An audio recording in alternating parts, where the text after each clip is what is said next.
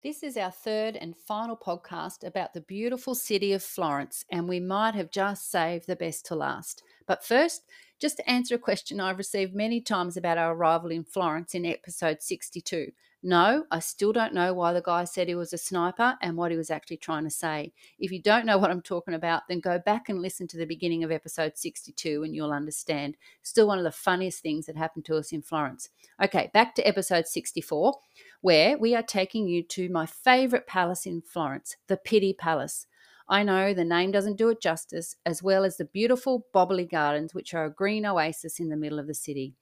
We had a guide named Carmela who showed us the most amazing galleries and the living quarters of the palace. There was a quirky artwork, including butterflies and a dwarf, plus the most paintings of Raphael anywhere in the world. Actually, not of Raphael, by Raphael anywhere in the world. In fact, all the Ninja Turtles are represented at the palace. We learnt so much about the art and artists, obviously, as I'm still calling them Ninja Turtles, and the beauty in this palace was stunning. Come with us as we walk around the 11 acres of the Bobbly Gardens. Some of the best views of the city are from the top of the gardens. We're quite intrigued by the grottos, which look like lumps of plaster have been thrown against cave walls. But then you realise they're actually animals. Weird, but fascinating. Next, we go to a museum and an unusual type of art gallery that only the locals seem to know about, and it was incredible. It involves rare, semi-precious stones, and it is a technique that is only practiced in Florence. Now, I need you to stay listening to the end to hear about the sport, if you can call it that, called calcio storico. We tell you about this game, which is a combination of rugby, martial arts, boxing, wrestling, and American football, just to name a few. It basically seems like a big brawl on a sand field involving 27 players on each side trying to score the most points. It actually dates back centuries, and even some popes played it in the Vatican City. It's a game unique to Florence, and it's only played once a year in the annual tournament in June and involves 4 teams from the 4 classic neighbourhoods, and the locals love it. Make sure to check out the show notes and pictures from this episode by clicking the link to episode 64 in the podcast description on the player you're listening to. And remember, if you know anyone planning a trip to Italy, then please send them to beachtravelwine.com/Italy. Cheers! And welcome to the Beach Travel Wine podcast. We are your hosts. I'm Leanne. And I'm Lyle, and this is the travel podcast for beach-loving, wine-drinking couples over 50. So if that sounds like you, grab yourself a drink, sit back, relax and listen as we go travelling the world, one wine at a time. Cheers. Good morning, Lyle, and welcome back to the Beach Travel Wine podcast studio. Ciao, baby. We are today doing episode 64. When I'm 64. Wanted to get that in. There's not every song for every number. No, and you're not quite there yet. No, I'm not quite. A little way off, thank you. Today is our, as I said, episode 64, and we are getting straight into the third and final podcast about Florence. And I believe we have left the best to last. Well, it was my favourite anyway. I mean, I had so many favourites, like the outside of the Duomo and just walking around the city and, you know, the food tour. But this one, the Pitti Palace and the Bobbly Gardens, was my favourite. So just to give people an idea, we did go and check out the Pitti Palace because it's on the south side of the river, and like I always do, I want to know where the tourist starts from. It's a bit hard to miss the Pitti Palace. It was a pretty bland building from the outside, and what they've done out the front is they've basically just put this big, driveway cement. Well, it's basically a square. It's called the Pitti Square. Piazza. Well, it's on a hill, right? So yeah, you can't sure. really do anything there. So it looks pretty imposing, but still quite bland, doesn't it? Oh, yeah, but it's huge. Yeah, huge. Massive. That's what I mean. Like all you can see is this big brick, expanse. Or stone, really. Okay, big stones. And then you get up a bit closer and there's big lions and things, But from a distance, it's just this big imposing building on the hill. Well, we did check it out the day we went to the Piazza Michelangelo, so we had a fairly good idea where it was. So I did book a tour for both the Pitti Palace and the Bobbly Gardens. Now, it was just sort of a package deal, and we arrived early. It was I think it was 9:15 was our tour, and We got there probably about 8:45, and there was no one else there, you know, and you could actually go and buy your own tickets to get in. Yeah. And you did, there was no lineup. I mean, compared to everywhere else we'd been, this was probably the least, busy site, to visit. And as I said, it was one of my favourites. But anyway, me raving on about the Pitti Palace and how good it is, how much I enjoyed it. Let's get some history on it first. Okay, the palace has 28 rooms and is divided into 5 museums. There's the Treasury of the Grand Duke, the Treasury of Russian Icons, with the Palatine Chapel on the ground floor, the Palatine Gallery and the Imperial and Royal Apartments on the first floor, the Gallery of Modern Art and the Museum of Costume and Fashion on the second floor. The core of the current palace dates back to 1458 and was originally the town residence of Luca Pitti, a Florentine banker. The palace was bought by the Medici family in 1549 and became the chief residence of the ruling families of the Grand Dukes of Tuscany. In the late 18th century, the Palazzo was used as a power base by Napoleon and later served for a brief period as the principal royal palace of the newly united Italy. The palace and its contents were donated to the Italian people by King Ludwig Victor Emmanuel III in 1999. Well, and we also found out that Caesar's sister lived there for some time as well, when apparently... Napoleon. I was going to say, yeah. Sorry, I thought, hang on, that doesn't sound right. But Napoleon's sister, that's right, that's correct. So we had a guide, Camilla, who I'm so glad we had a guide because, you just read through all of the, the rooms and there's just no way you could do it all on your own. I don't think. Well, you certainly wouldn't have as good an experience without the guide. And I have to say, Camilla was probably the best guide we had. And to be fair, she looked a bit like a librarian, and I'm like, oh, she'll probably, just rattle off facts. But she was funny. She was entertaining. She included everybody, and she just gave out the best information. And I left this tour with a real appreciation of art that I didn't have, and wanting to know more about the artist. She just had that way of imparting knowledge. Yeah. Oh, look, I think you're right. I think, and when you say she was the best amongst a lot of very good guides. Oh, sure. Yes, that's true. Yeah. But I really enjoyed her commentary on everything. Yeah. So is there any more history you want to put in there before we talk about what we saw? I suppose that ideally we'd say that, look, it's open every day from 8:15 to 6:30 and closed on Sundays. Yes. So if you go anytime between 8 and 9, you'll be the first ones there. Correct. Free. It's free every first Sunday of every month, although you still need a ticket at the ticket office. Right. The combined with the Pitti Palace and the Bobbly Gardens, the cost is €23. Okay. Now I'll put a link to the tour that we did in the show notes at beachtravelwine.com, and this is episode 64. Yes, so I will do that. All right, well, let's do a bit of a walk through the Pitti Palace and some of the places that we saw and other places that, we want to tell people about in this beautiful palace, yeah? Yeah, look, there's it's so big. I mean, it's huge. So there's Carmela yes. never took us to all the no, she didn't. What did I say? I think the it was different rooms. 28 rooms. Yeah. We saw a lot, though. We did see a lot. Look, the Treasury Grand Duke comprises a vast collection of objects in gold, silver, crystal and ivory, as well as a selection of cameos and jewelry owned by the Medici family. And there's some really fascinating pieces in that, like as you said, with the gold and silver and crystal, and and the way they carved the ivory and stuff was just beautiful, yeah? Yeah. The Treasury of the Russian Icons is on the first floor as well. Yeah. Has an extensive collection of over 400 Russian icons, stroke paintings. Yeah. So what it is, it's a sort of a dark sort of room, as in, like the paintings are quite dark. They're basically dark brown, black, red, and like the old fashioned. They're not 3-dimensional. They're 2-dimensional paintings with mostly like figure faces and figures of as you said, the Russian icons. So, Yeah, yes. they're very, very religious. Yes. They look bloody old. They really look old, yes. and they're from the 14th to the 19th century. Yeah.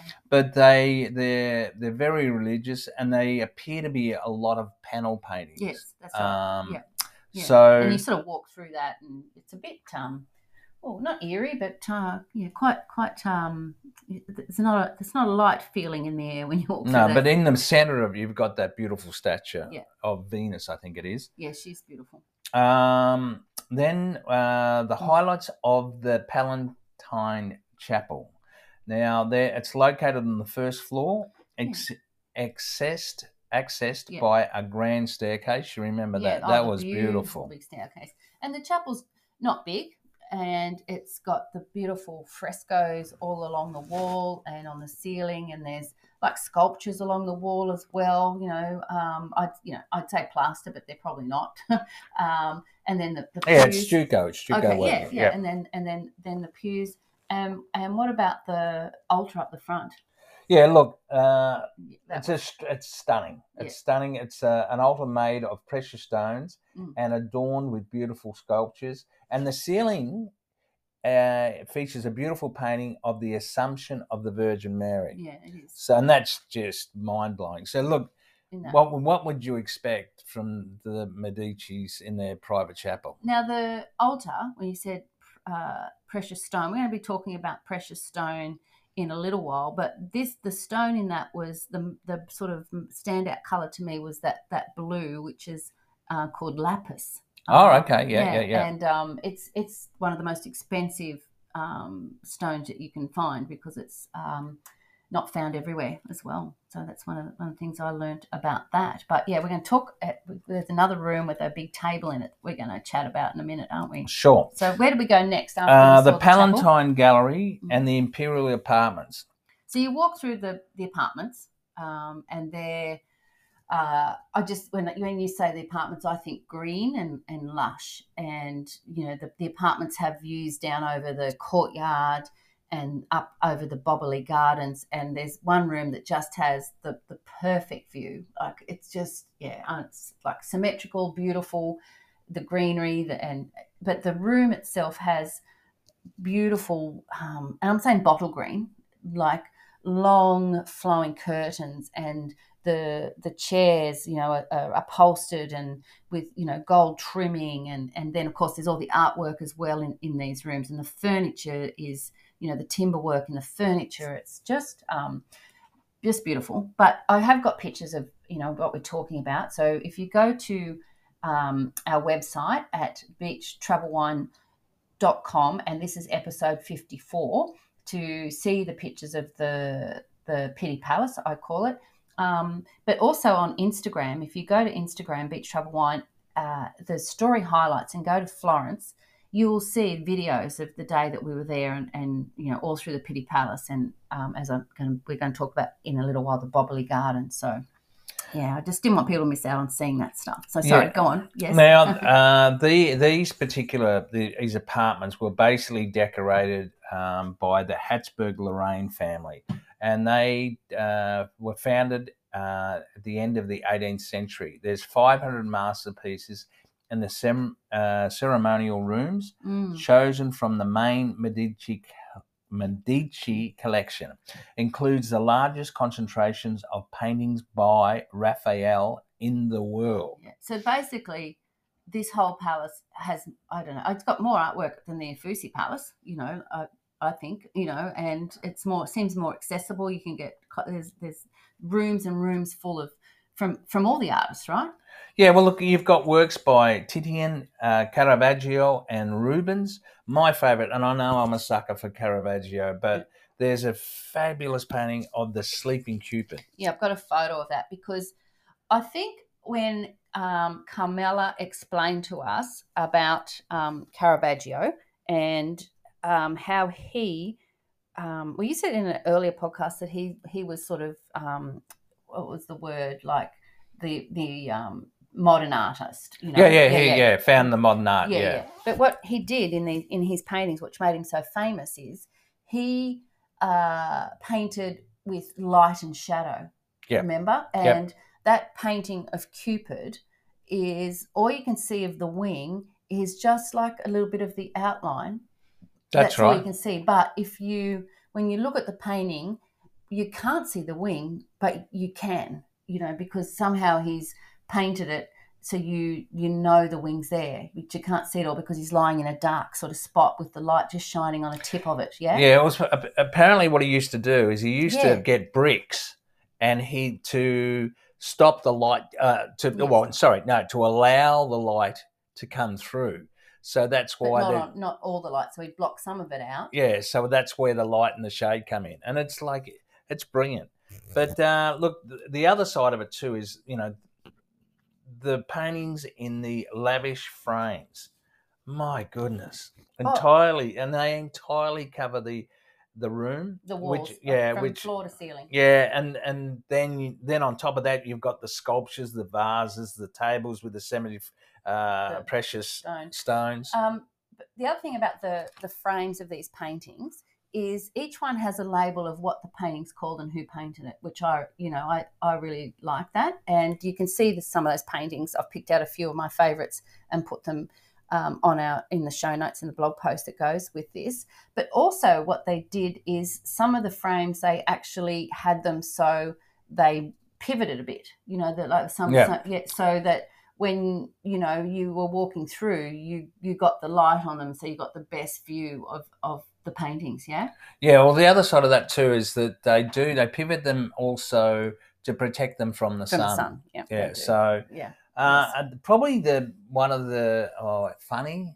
I'm not sure whether funny is the right word, but there is a painting. It's called The Portrait of the Dwarf, and it's just probably what do they call it? A spoiler alert or whatever you call it. What do you call it? Trigger warning. The Portrait of the Dwarf was in 1552, and it's right in the middle of this room. You walk in, and it's sort of freestanding in a big glass frame, and it hits you in the face because not because it's like a picture of a dwarf, that it's actually a naked dwarf, and there's butterflies all around. Yeah. And you go, oh, well, there's two butterflies in one particular area, right? Yes. And you go, oh my gosh, that's and Carmela said, yeah, oh my gosh, is right. And then she gave us the history of the painting because it won a competition, right? Well, basically, or a bet or a challenge or something. There was a double-sided painting offering front and back views on either side of the canvas. It was commissioned by Bronzino by Cosimo. It portrays Morganti on both sides as a bird catcher, as he was not permitted to hunt bigger game. A rare swallowtail butterfly covers his genitals. Bronzino was involved in a debate laid down by Giorgio Vasari called Paragone, sculpture versus painting.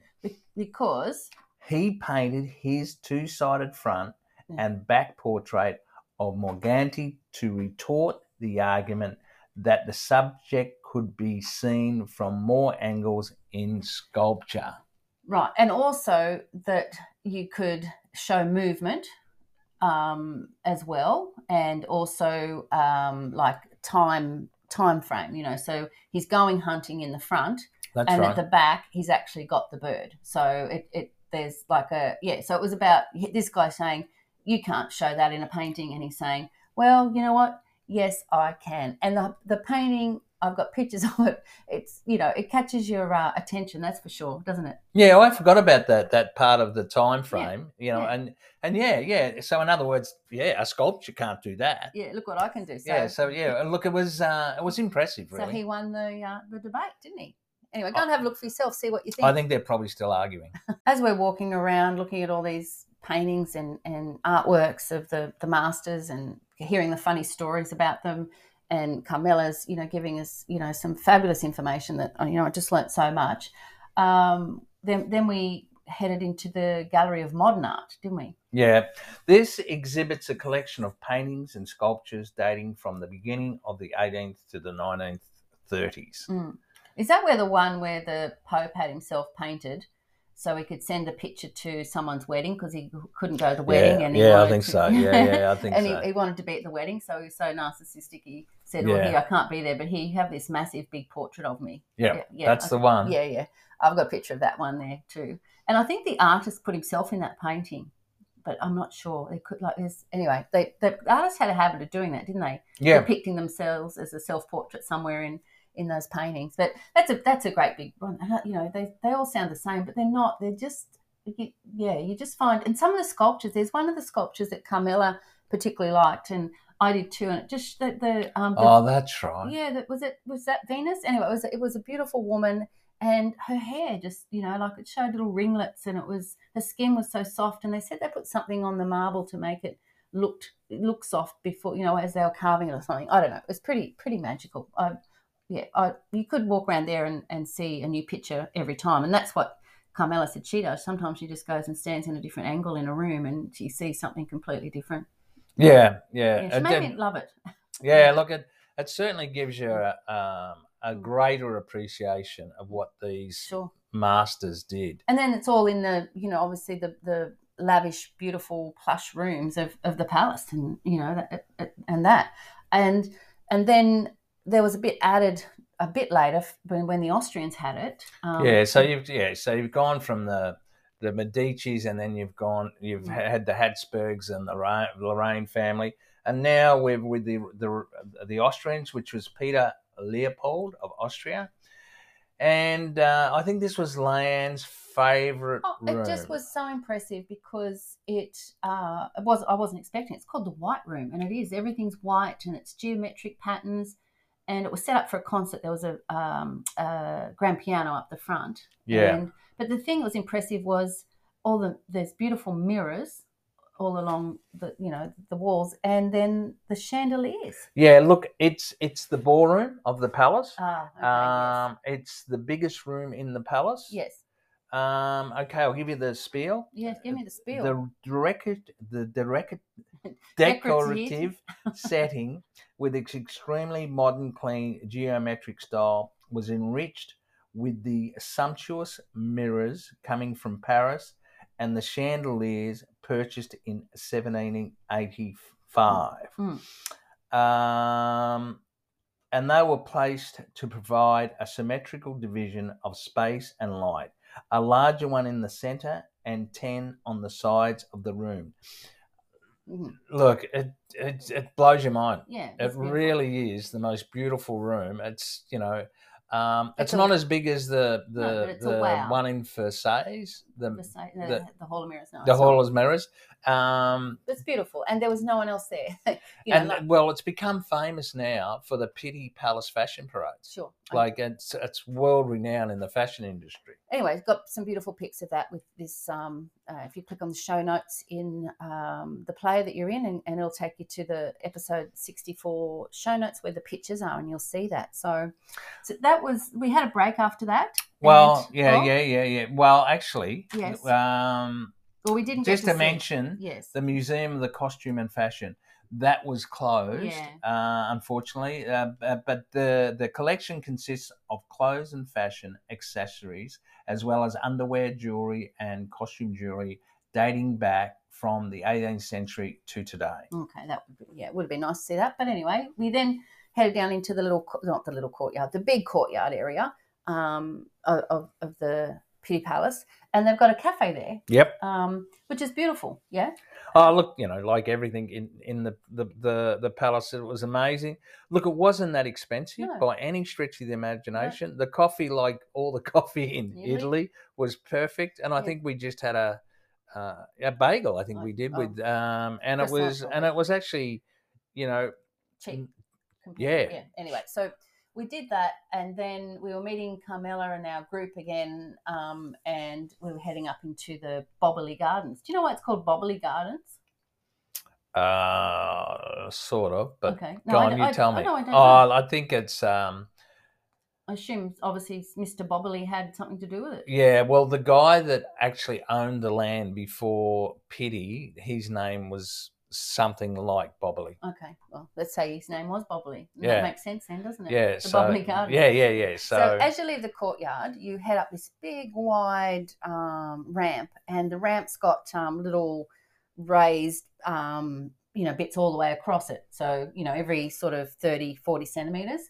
And they apparently were because that's how the animals didn't slide back down, so it was, where the horses went up and that sort of stuff. And the first thing you see when you get up the top of the ramp is you look back towards the Pitti Palace, and there's a like a geometrical hedge garden, which is stunning. And then you turn around and you look up over the gardens, and it's up on a side of a hill, basically, isn't it? And it's geometrical or symmetrical. Yep. And the first thing you see is like in the distance is a statue and something else, gardens, and then you see this big in front of you, this big Egyptian obelisk. Yeah. Yep. And next to the Egyptian obelisk is this massive granite bath, like huge. Yeah. Yep. One piece of granite. Yep. The Egyptian obelisk was originally from Luxor. It was brought from Egypt yep. to here. Yep. The baths of Caracalla was from Rome. It's huge granite bath, and it's all in one piece. How the hell they got it there has got me tossed. Carmela said, and it's Carmela said too, but she also said there's quite a few of them around Florence, which there is, and we saw some in Rome as well, didn't we? Yeah. So then we we started on our little walk around the gardens. If you've listened to any previous podcasts, and of course you have, why wouldn't you? You will know that I am a lover of gardens, and every city we go to, I like to find a nice garden. So I was really excited about going into the Bobbly Gardens. So there's the sort of the main path right up the middle, and you follow that. But Carmela took us to a little secret track, which I thought was really nice, where we, instead of going up all the steps like the other people were, we sort of meandered in and out it was like a little secret passage, and you could hear the birds, and you would not know that you're in the middle of Florence. It was I loved that, and I've got a video of that in our story highlights. And you sort of weave your way, and you come out sort of halfway up, and you're at the pond with the fountain. There's a fountain there, isn't there? Yeah. That's the Fountain of Neptune. Yes. Now, it wasn't working. The Roman god of the sea. Yeah, it wasn't working. They're having some water issues, but obviously the fountain's still there and the pond's still there with the ducks and things in it. So it was pretty impressive, wasn't it? Yeah, and there's another fountain, and that's the Del Bicchino. Is a 1560 sculpture by Chioli, featuring a statue in the likeness of the famed dwarf from the court of Cosimo I, modelled after the Bacchus, which is the god of wine, and riding a tortoise. So obviously they had a sense of humour. Yeah. And then Carmela asked us, were we up for going up to the top to where the statue was? And we all of course we wanted to do that. So who was that statue of? Do you know the big one at the top that we went up to look at? I can't remember who it was, but it was pretty impressive, obviously. And behind the statue was the garden right at the top. Now, it was almost a secret little garden, but it was full of roses and cottage flowers, and there's a villa up there, and there's little gravel walkways to walk around. And when you go to the edge of that garden, all you can see are the rolling Tuscan hills. You know, and that was my favourite part of the garden. It was just beautiful, and I've got some beautiful photos of the views and things from up there. And then you turn around and you look back down over down towards the palace, and I've got some beautiful photos of the views there. And walking through the gardens, you can get glimpses of the bell tower at the Duomo and also the dome of the Duomo, and I've got some pretty cool photos of that. And then there's sort of some modern art. Now you had some information about that big head, I've got it. It's a hard one. It's a Tindaro Screpolato. Is a huge bronze statue of the head by sculptor Igor Mittori. And how can I describe it? It's almost like the half a head. Oh yeah, it's half a head, but it's meters tall. Yeah, it's huge, but it's almost like what the artist has done is the parts of his face, the eyes, the nose, everything it's almost like it's been shattered, and the artist has put it back together. Okay, good description. Yeah, but it hasn't got the top of its head, and if you look at it from a distance and check out the photo, it looks like the tree behind is actually part of the hair. Oh, okay. I didn't notice that. Yeah. Okay. Yeah, you'll have to go to the show notes. You're a clever girl. You'll have to go to the show notes for episode 64 and have a look at that. I thought that was really, really clever. And then, there's the another rose garden and an archway which follows a road sort of down the side of the hill, and that was like the gate to the city or to Rome. That's right. Yeah, that's right. so That's it's right. sort of like a little Arc de Triomphe down there that you can walk through. So we just sort of wandered around and just really enjoyed the views and the gardens. But then there's also some grottos. Yep. Yeah, and I got some really interesting photos of those. You've got one Talenti Grotto was built with limestone concrete, stalactite shells and terracotta reliefs with water running down the walls. And then there's the one as you walk out. Yes. It's the Grotto of the Madama. It's 1553 to 1555. Creates a natural environment populated by mysterious stone beings and animals. Yeah. It was weird. Well, yes, and there's pictures of that, and the more you look at that, the more you think, oh, hang on, that's a goat, and hang on, that's a person. Oh, that's a tree. It was. It was weird. When you first look at it, it looks like this big pile of plaster that someone's just thrown at a cave. And then you start to see all the different images that sort of come 3D to you. So a bit like one of those magic eye books. So yeah, I've got some nice photos of that as well. And as you're leaving the gardens, that's when you get some nice views down over the city and over the cathedral as well. It was beautiful, wasn't it? Look, the Bubbly Gardens are a spectacular example of green architecture, decorated with sculptures and the prototypes which inspired many European royal gardens, in particular the Gardens of Versailles. Yeah. Well, look, it's unbelievable. 111 acres, I think you said. Sure, 111 acres or 45,000 square metres. So it was big, and I would have liked to spend more time there, but you've got to keep moving on, don't you? Yeah, look, it's €6 per adult, and online tickets are €9. It's open from 8:15 to depends on the season actually. Yeah, of course. Yeah, look, it's beautiful. Really nice. So definitely worth going to see when you're in Florence. Add the Pitti Palace and the Bobbly Gardens because you will not be disappointed. While we were walking around the Pitti Palace, we came across a few items, displays, tabletops. But there was the altar. Yep. As well, and there was a vase as well, and there's some furniture as well. But the thing that stood out to us was the big round table, and on top of this table, it was covered in bright flowers, and it looked like it had been painted, but not in pastel colours. They were vibrant, is the word I'm looking for, and it was beautiful. And we were just, looking at it. And then Carmela said to us, this is our guide, that isn't paint. That is all made of stone. And we were just like, what do you mean? And she told us a little bit about it, how it's like mosaic, and they cut the stone out, precious stone or semi-precious stone, and they put it in to make those pictures. Now, the thing about it is, it wasn't just like a yellow flower made out of yellow stone.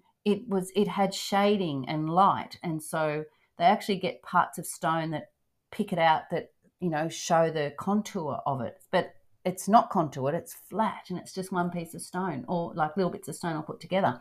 So we were it does. It looks three-dimensional. Yeah. So we were that fascinated, and she was, you know, very impressed with what we'd seen so far. And she said, look, if you like that, there is a museum that nobody goes to. It's right next to the Academia where David is, and they have a collection of things made out of this stone, and they also have upstairs a workshop where you see actually how things are made, right? And so we went there, didn't we? Yeah, we did. It's called the Museo del Opificio della Pietre Dure. Well done. Yeah, it's open from 8:15 to 2 p.m. Closed Sunday. The entry is €6. It was founded in 1882. It's basically, as Leanne said, it's a workshop for semi-precious stones. It's a global leader in art restoration. There's only basically 2 recognised as the global leaders. And we it was a Saturday that we went. Yep. And we didn't realise it closed at 2, and I think we got there at 1. Yeah. And we were leaving on the Monday, so it was the only chance we had to go. But they let us stay until we were finished. They were really, really nice about that. Yeah, and there was I think there was 2 other people there. Yeah, so I'll give you the deal on the history. The origin of the Pietra Dura technique is in ancient, traces back to the Roman method for inlaying stones. Yeah. In classical times, they mainly used soft stones, but in the 16th century Florence, the technique became more elaborate and precise. From the second half of the 16th century, makers began to prefer hard stones, which were more precious and lavish. Now, if you, you think, oh, big deal, stones, but go and have a look at the show notes, look at the pictures I took, and you won't know that they're stones. And they used to like take a picture, like and this is what some of they did. I mean, some of them obviously made their own designs, but you can see the difference between the painting, and then what they do is they find all these stones that match the curves and the light and the darkness and the movement, and they cut them and make them into the picture. It's amazing, isn't it? Yeah, look, it is. It's incredible. And as Lan said, we had seen. I think it was called. I know it's called. Yeah, the table. The port of view of the port of Livorno, and that was in the tribunal room at the Uffizi Palace. Okay. Now the tribunal room is where the Medicis put all their best art, and that was there. And so we'd seen that, and we'd also seen, as you said, the tabletop at the Petty Palace. Yeah. So we were basically intrigued, and so we went. Now, what is Pietra Dura? Is mosaic. Yeah. Any of several kinds of hard stones used in commesso mosaic work, an art that flourished in Florence and involved the fashioning of highly illusionistic pictures out of cut-to-shape pieces of coloured stone. Now, some of these stones you can only get in some places. Like they have actually a fireplace there. Yep. And it's green. It's my favourite. And you can only get that in Siberia. Yeah. Yeah, that's correct. That's I've got that listed somewhere. Yeah. Look, and there's 2 styles of the mosaics. The mosaics, I suppose. Yeah. There's the precious stone one, and there's also what they call is the scagliolo. Yes. Scagliolo, which consists of. That's what they're really called. I'm not sure. Okay, but anyway, scagliolo, consists of pouring variously coloured liquid gesso into a hollowed cavity in a previously pre-prepared gesso layer. So the final polishing and the composition with the aid of animal glue, which basically holds it all together, basically gives a similar effect to the stone inlay. A little bit cheaty. A little bit cheaty, but yeah, so they basically just resin sort of stuff. Yeah, the gesso is what they used to, I suppose, stop the paint from spreading through the canvas and that sort of thing. and obviously the animal glue holds it all together. But I got to say, what we saw of that was pretty damn spectacular as well. But that's a bit. I thought that was a bit cheating. Okay. So we got the fireplace. Yeah. Okay, Yeah. which you were talking about before, was made from chrome diopside, only mined outside eastern Siberia. Yeah. This gem is often referred to as the Russian emerald. So you can only get that green stone there. Yeah. So imagine what. So check out the picture of that. You go to the show note links and go and have a look. Now, so that's all down the bottom, and it's not a big area, but it's got painting. It's got some paintings, and then it's got the stone replica. It's got tables. It's got furniture. It's got little pictures of birds, and there's some beautiful pictures of shells, and like you'd just be blown away to think that's actually stone. But then upstairs they've got the workshop. And, just to let you know too, there are description cards in several languages for each piece of the exhibition. Yeah, that's right, around the hall. Yeah. Look upstairs. Yeah, it's the workshop, as I said. Yeah, there's an exhibition of the technical processes of Petrodura works through history. They're pedal power workstations with historical tools. Yeah. That was fascinating in itself. Historic tools, not tools. What did I say? Tools.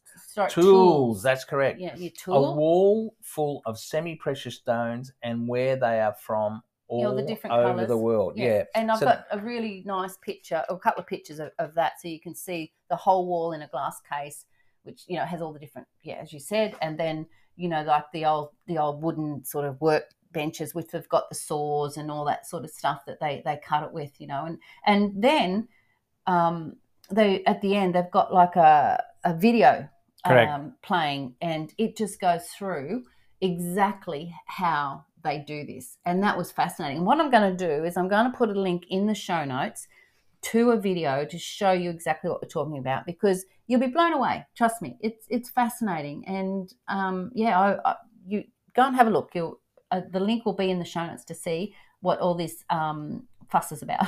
Yeah. So basically, it's based on the video. Basically, says the work is painted, the painting is traced, the precious stones are selected, the stones are cut, set within a panel of marble, and then the final bit is they're polished and buffed to a high shine. Well, they're glued together as well. Yeah. So, that's basically what the video says. Yeah. It's really impressive. Yeah, and there was no one there, and there's always people lining up around the corner to go and see David, which was impressive. That's in the previous podcast, but this was also impressive. See? Yes. Sure. Well, we have been all through a cultural trip through the Pitti Palace and the Bobbly Gardens and the Pietroduro Museum with all the amazing artworks there.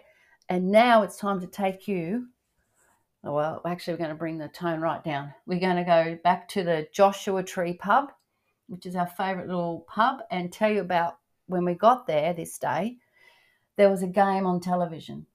There was. And it's called, oh my gosh, it's called Calcio Storico. Now, we didn't know anything about this. We sat there and we're having a drink. And honestly, maybe half an hour previous to us doing that, after we'd been out and about, we'd gone back to our apartment, and you could hear this chanting and cheering and drums and I said to Lyle, that sounds like, football supporters, and so we go down, to our little local, and we're sitting there just in front of the TV, and there's this game starting, and Lyle and I were, what the heck? That wasn't a word we used. No, we didn't, but, it's a family show. What is this game? And the barman could see our astonishment, and he told us it's called Calcio Storico. Now, this is, what's the word? It's only in Florence they play this game, and it's a game that's originated in the Middle Ages in Italy, and they now have an annual tournament. There's thousands of fans, right? And so it's called Calcio Storico, which means historic football. And it's like a combination of rugby union, rugby league, And boxing, UFC. yeah, martial arts, boxing, just kicking. It's got everything. So what happens is you get the Florence is broken into four different regions. There's Santa Croce, which is the blue team. There's Santa Maria Novella, which is the red team, which was the area we were in, and they're actually the team that won the competition in 2023 this year. And then there's Santo Spirito, which is over where we went on our food tour. Yeah, that's on the South Bank. Yeah, they're Bianchi or white. And then there's San Giovanni, which is green, or Verde, which is green, right? So this game, as I said, it's been happening for years and years. But what they've done now is, they've brought it in that you play it once a year. Correct. And so they do a draw. So there's 3 games. Two teams play each other 1 week, and two teams play each other the next week. This is in June every year. And the winners of those 2 games play the final on the 24th of June every year. Okay? So it wasn't the final we were there to see. It was the first game. So, oh my gosh, this game, we're watching it, and, you sit there and you go, people are getting punched and they're getting held down. But what we did was we watched a show on Netflix. Now, this show on Netflix is called Home Game. It's about dangerous sports or different sports. And the first episode's all about Calcio Storico. Now, we didn't watch that till we got home, but that's a really good place to go if you have any interest at all to see what it's about, to go and have a look, wasn't it? Because it tells you a bit more about it. It's very they're so parochial. So, oh yeah, it's very, very. They're very proud. Yes. To be involved in it. So one guy that was in it, he's been playing for over 20 years. Yeah. He's now in his 40s, and they are tough. Oh yeah. Oh my God, they are big, tough. But originally, it was for the rich aristocrats. Even the Pope played. Pope Clement VII played in the Vatican City. Crazy. I know, right? So yeah, as I said, it sort of waned a little bit in the 17th century, probably because people were getting killed. I don't know. And they've had games cancelled because of tournaments, because of the violence and injuries and even deaths. Sure. You're right. So what they've done now is there's a rule. You can't do any sucker punches. Yeah. And no kicks to the head. Interesting. I thought I saw some of that, but. So the fields are, like 50 by 100 metres. Yeah. They're played on sand, and these games are played in a plaza right in the middle of Florence. Yep. And so they put up, they just cover the plaza in sand. Yeah. There's no grass. There's no soft place to fall when you're tackled. It's a 50-minute game. Yep. Right? And there's 27 players a team. Yep. And no one gets paid.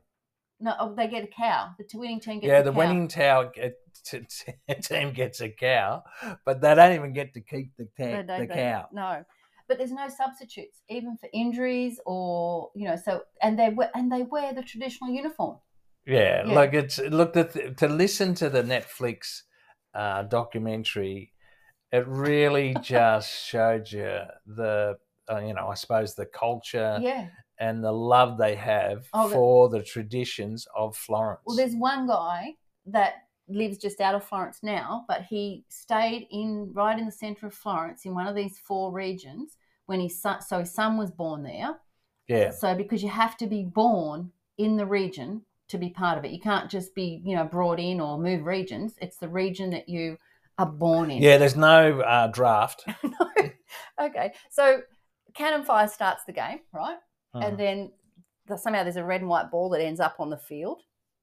There's like 15 forwards and, 3 goalies, I think. And when it starts, it's basically they're fighting, they're punching, they're kicking, they're wrestling. And they're trying to, any means necessary, you have to get the ball in the goal. And the goal goes the whole length of, not the whole length, the whole width of the field. Yeah, that's right. Now, if you throw the ball and get it in, you get a goal. But if you throw the ball and miss, the other team gets half a point. Correct. Right? So it's pretty tough. So what they do is if you get tackled, someone takes you down, they stay on top of you until a goal scored. You can't get back up. So Correct. the idea is a bit like, I guess, American football. You're trying to get people out of the way. Yeah. Gridiron's probably the best example of current, football. Yeah. So I'm going to try and find a link to put to that game and in the show notes. But I do have a video of us watching it on the TV. It was pretty pretty crazy. I've got to say, I was very, very, very surprised with Leanne's interest in this particular sport. I thought it would be the last thing that Leanne would have been interested, but I've never seen her so excited. That's not true. It's unique to Florence. Sure. And it's historical, and I find that sort of stuff very interesting. Yep. Yeah, we do. All righty, Lyle, we've come to the end of our 3 podcast episodes about Florence. And haven't they brought, wow, there's just so much to put in. We probably could have done a couple more, but we've covered everything, and we hope that you've got some really good information out of Florence. But so what we thought we'd do to finish this episode off, though, is do a summary of Florence. So you want to start with a bit of your summary, Don? Yeah, I do. I think you've got to start with the Medici family. Right. I think, would we have ever heard of names like Brunelleschi, Vasari, Caravaggio, Botticelli, Michelangelo, Leonardo da Vinci, Raphael, Donatello, all the Ninja Turtles, without the money and power of the Medicis, and the power, they were that powerful. They were actually the first great dukes of Tuscany. They had 4 popes. They had 2 queens of France. So they're basically Florence. Yeah, but, and I think that they, the generosity. But they collected art and they commissioned art and, so they've got collections of art, and then they gave it to the city. Yeah, the generosity of Anna Maria Luisa de Medici. Yeah. She gave the whole of the Uffizi Gallery to the people of Florence. And that's just a gift that just keeps on giving. Well, Florence is really like an outdoor museum. They've got statues and fountains and the outsides of buildings and the Ponte Vecchio, the bridges, and the Uffizi Gallery, courtyard, and the gardens, and everywhere you go, there's sculptures and artworks and buildings and architecture. And it's the thing I like about Florence too. One of the things is it's walkable. It's a really you can walk around the city and find something new in every corner. I think that's pretty special as well. Yeah. Look, I found a newfound appreciation for the masters of these and of these craftsmanships of these geniuses. I mean, it was just incredible. Yeah, I came away from Florence definitely, knowing more about art and the masters and the Renaissance artists, and wanting to know more as well. Almost feel like we need to get like a coffee table book, with all the. Oh, sure. I would definitely do that. But one of the things that I suppose was an interesting fact in the Catholic religion, which the Medicis were part of, there's a sin called usury, and the sin is that you cannot lend money at over interest, unfair interest rates. Now, I don't know how the Medicis got around it, but they obviously did all that, or the Pope had turned a blind eye. Now, I started thinking to myself, well, how much money would the Medici family be worth today? They'd probably give Elon Musk a run for his money, I reckon. What about like Tuscany? The world famous Tuscany hills. Yeah, the most famous hills in the world. Yeah, that's what they say. Yeah. With its Chianti wine region and Sangiovese grape variety, and the Chianina beef breed for the Florentine T-bone. Yeah, the Florentine steak. That's what it's known. And what about the Duomo? Like that the Duomo in Florence. That still blows me away, and I remember that the first time I saw that, and that plaza and the baptistry and everything around there, you know. What about the leather? You know, like it's got the finest leather in the world. Yep, Florence is recognised as the best producer of leather products in the world. Yeah. And I actually Googled that and I tried a couple of sources and they all came back with Italy. So, you know, I would highly recommend to do the tours. Without the tours, you'll have little understanding of the society of the time. Their admiration for the rock stars of their time, all the artists, all the masters, the acceptance of their masters' sexual preferences. We wouldn't know that Michelangelo was disagreeable and a tight ass. Leonardo could write with but one hand and paint with the other at the same time. Brunelleschi could be a little bit temperamental. Yeah, so you reckon you wouldn't know that without the guides. No. But let's go back to we're talking about the summary of Florence. One of the other things is, you know, it's all this history, but there's the little edgy pubs that we went to and little restaurants that you can find, you know, in the side streets. I think that's pretty remarkable. There's the Piazza Repubblica as well, Della Repubblica, you know, with the, you know, that's very symbolic of Florence. Talking about symbols of Florence, you know, you couldn't have a summary without talking about the Firenze symbol, which is the flower, the lily flower. Yeah. And the purple colour, and that takes you to the football team. You know, they're big on their football team as well, which is a purple shirt. And, you know, that you know, people are closing their restaurants early to go and watch their team play football, you know, so that they're very, you know, as we said about the Calcio Storico as well, like they're very parochial with their sporting teams in Florence as well. Yeah. Look, the one thing that stood out for me was the compassion and empathy of the volunteers of the confraternity of the Misericordia. Yeah. To help the sick, the imprisoned, the homeless, and bury the dead. And they are still going to this day. And it's totally volunteered. And it just, to me, showed, you know, the style of people that were around in those days. And part of that is probably because of their freedom and their tolerance and their money that they could afford to do it. All right. So let's finish with your quote about, you know, if... You know, okay. Yeah. You want to give me that? All right. This is... Yes. Yeah. I'll put him on the spot. Yeah. Don't you remember what Florence, if I had Florence in my hand... As a poker? If you're playing poker? If I was playing poker, that's right. It. If I was playing poker and I had Florence in my hand, I would have the equivalent of a royal flush. There you go. It would be unbeatable. Unbeatable. All right. Quickly, though, last thing. All right. Where was your favourite place to have a glass of wine in all of Florence, Lowell? Quickly.